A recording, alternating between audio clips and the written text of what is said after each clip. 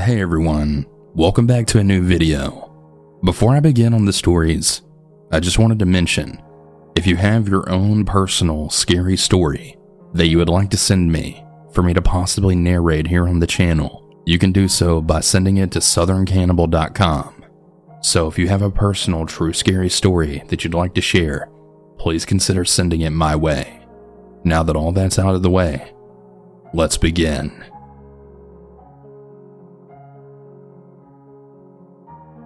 So this happened last year, and it's still really on my mind. Here it goes.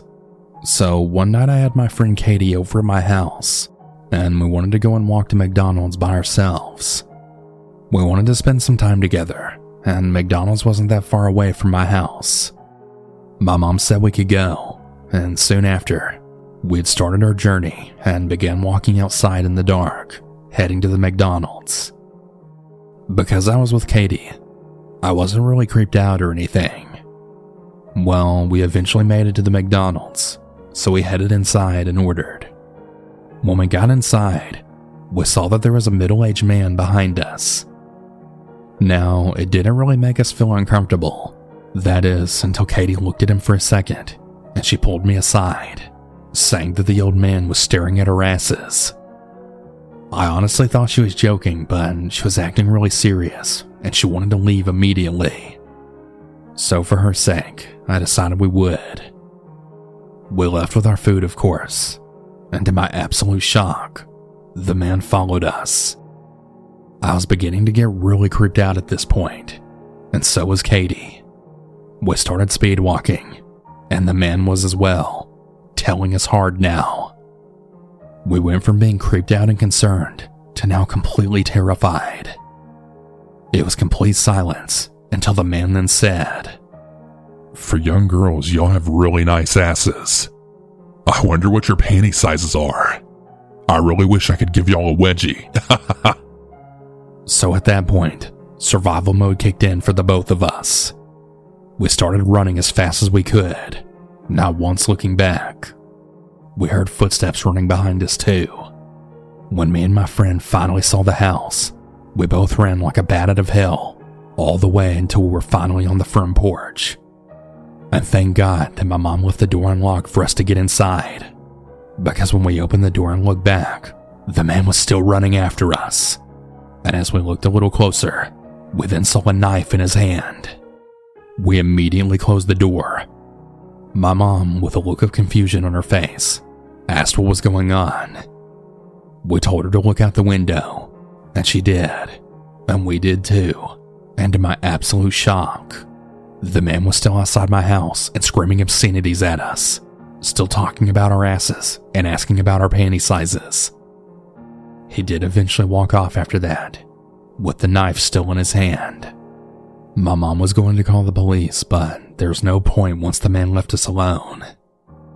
We told my mom what happened after we went to the McDonald's, and how it all led to this crazy-ass man following us. We were horrified, but we were really glad that we finally made it home safe and sound. A lot of people might think this story is too mild to even be considered scary, but for me and Katie, this is one of the creepiest experiences to have ever happened to us. I really hope that man didn't pull this on any other young girls, but in reality, he probably did.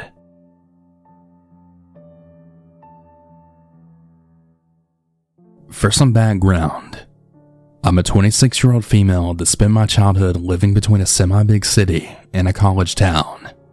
I have two older brothers that are 8 and 6 years older than me, and a sister 3 years younger. Before my parents met in corporate America, my dad was a police officer. This is relevant later.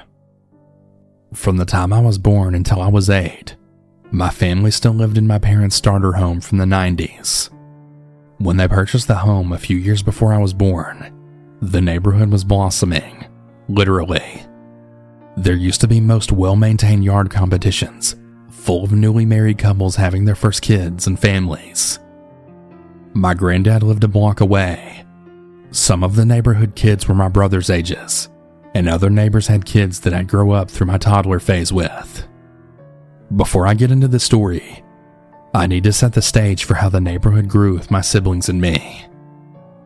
As we grew up, my brother's friends grew more and more mischievous. There were gangs that controlled the middle school bathrooms, making other kids pay money or take a beating to go in.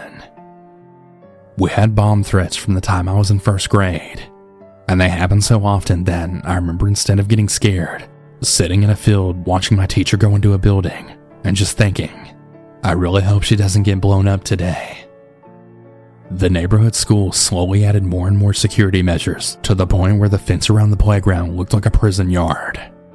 The teenagers would break into empty houses and light grease fires, old Christmas trees, etc. When I was 7 years old, my granddad was diagnosed with stage 4 lung cancer. He was in in-home hospice care, and he had a plethora of medications to manage his pain and comfort. He heard a knock on the door, and thinking it was the cable man, told them to come in. To his surprise, a young man my brother's age walked into his bedroom. The teenager sat at his bedside and had pleasant conversations with him, until he picked up several bottles of my granddad's painkillers and left. The teenager was later found passed out in the driveway right across from my granddad's house, and was in an overdose-induced coma last I heard, which was nearly 2 decades ago. Now, the neighborhood McDonald's. Next door, there was a small strip mall with a Subway and a wing house, and the McDonald's parking lot had 2 entrances on opposite sides. Being 7, I requested only a plain cheeseburger in my Happy Meal. This McDonald's had a habit of not following this customization, and since I would refuse to eat it, my parents had to go back through the drive-thru to get another one.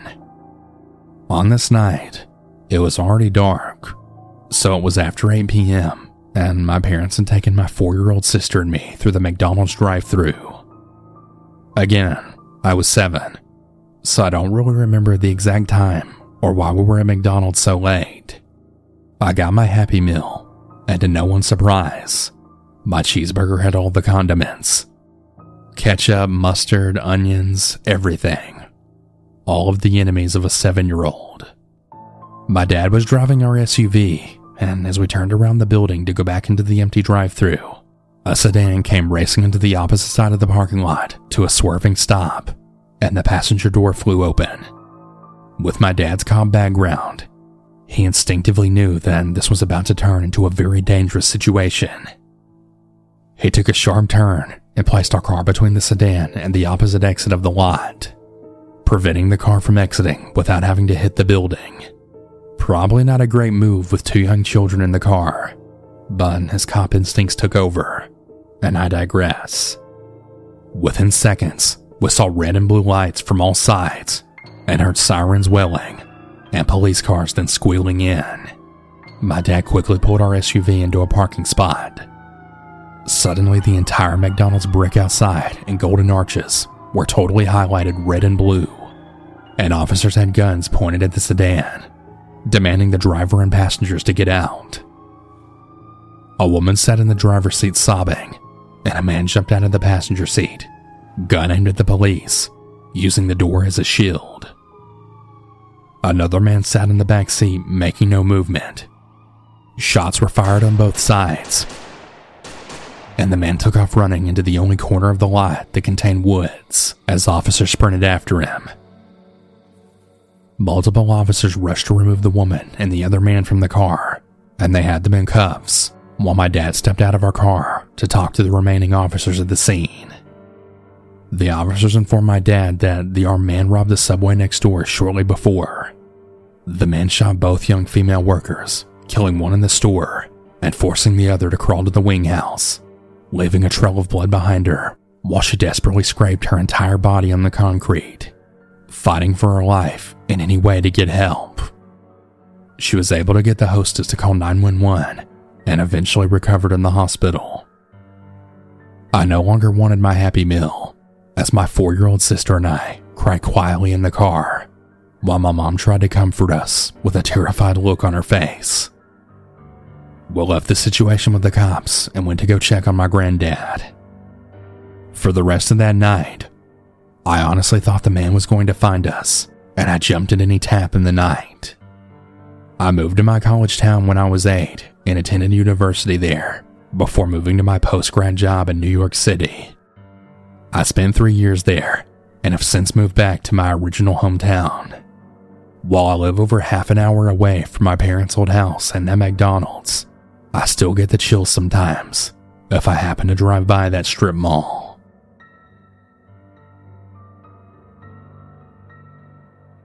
So back when this story took place, I was 16 years old. I'm a female, and I've had a lot of creepy men say things to me about my body since the early years of secondary school. Here in the UK, we leave school at 16 for those of you who don't know. I was studying for my A-levels and was in need of a part-time job in order to save up for driving lessons as soon as I turned 17. I decided to work for a well-known pizza fast food delivery place a bus ride away from my home. I lived with my mom and siblings at the time, and I was really excited to start helping her out with money. The first few weeks went really smoothly. My boss was really kind, a sweet older man who cared for his workers. I worked on the front, taking calls and orders, making up the pizza boxes, and cleaning mostly. The co-worker that this story is about was a delivery driver, even older than my boss. He was a large overweight guy who we'll call Mario for this story. Not only for privacy, but also because I barely remember his name or know how to spell it. Mario would always make small talk with me whenever he was waiting for an order. He would work in the week mostly, but on Sundays, he would sometimes come in for a few hours to help out. I worked all weekend every weekend, and I had gotten to know him pretty well in the first month of me working there. One day I finished work a little earlier than usual, as the store was really quiet that day. My boss, who we'll call PJ, let me go home this Sunday, and told me to get home safe as usual. I left my shift, really happy that I was going to be able to get back home earlier than I had done on a Sunday afternoon in such a long time. I was at my bus stop, which was right around the side of my workplace. I was right in the middle of messaging my friends, asking if they wanted to meet up, with me being available on a weekend and all, when I then heard my name being called. I looked up, my eyes scanning the area that the voice had came from. On the other side of the road, Mario was there, sat in his car, waving at me and smiling. I waved back and smiled, not saying anything else. As I was about to carry on messaging my friends, he called me again, this time adding something else. Hey, did you want to ride home? PJ just asked me to see if you needed one. He questioned cheerfully.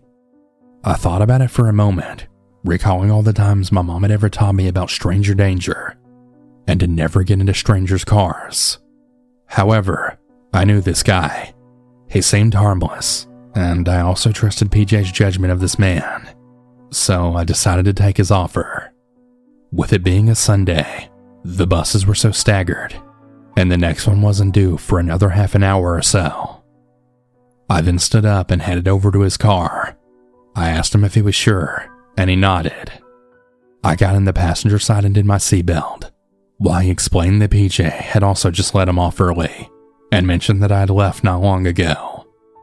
We set off and I thanked him, thinking about how thoughtful and nice he was, but I was completely wrong. He pulled into the next street, and I told him where I lived. He slowly tapped in the postal code into his navigation app on his phone. Then he just kind of sat there. So, how much does PJ give you an hour? Mario asked me, which caught me off guard. I guess it's a normal thing to ask, but Mario and I weren't super close, and it just seemed really off to me. I just responded with my answer, and I asked him if he could start back up his engine, as I really needed to get home to help my mom with something. Of course, it was a lie, but I couldn't think of anything else off the top of my head. He just smiled and nodded, turning his key and slowly pulling off the curb. He was following the way that his phone was saying, so I wasn't super on edge. He told me how much he makes and what that equals to a year, telling me how he has lots and lots of money and stuff.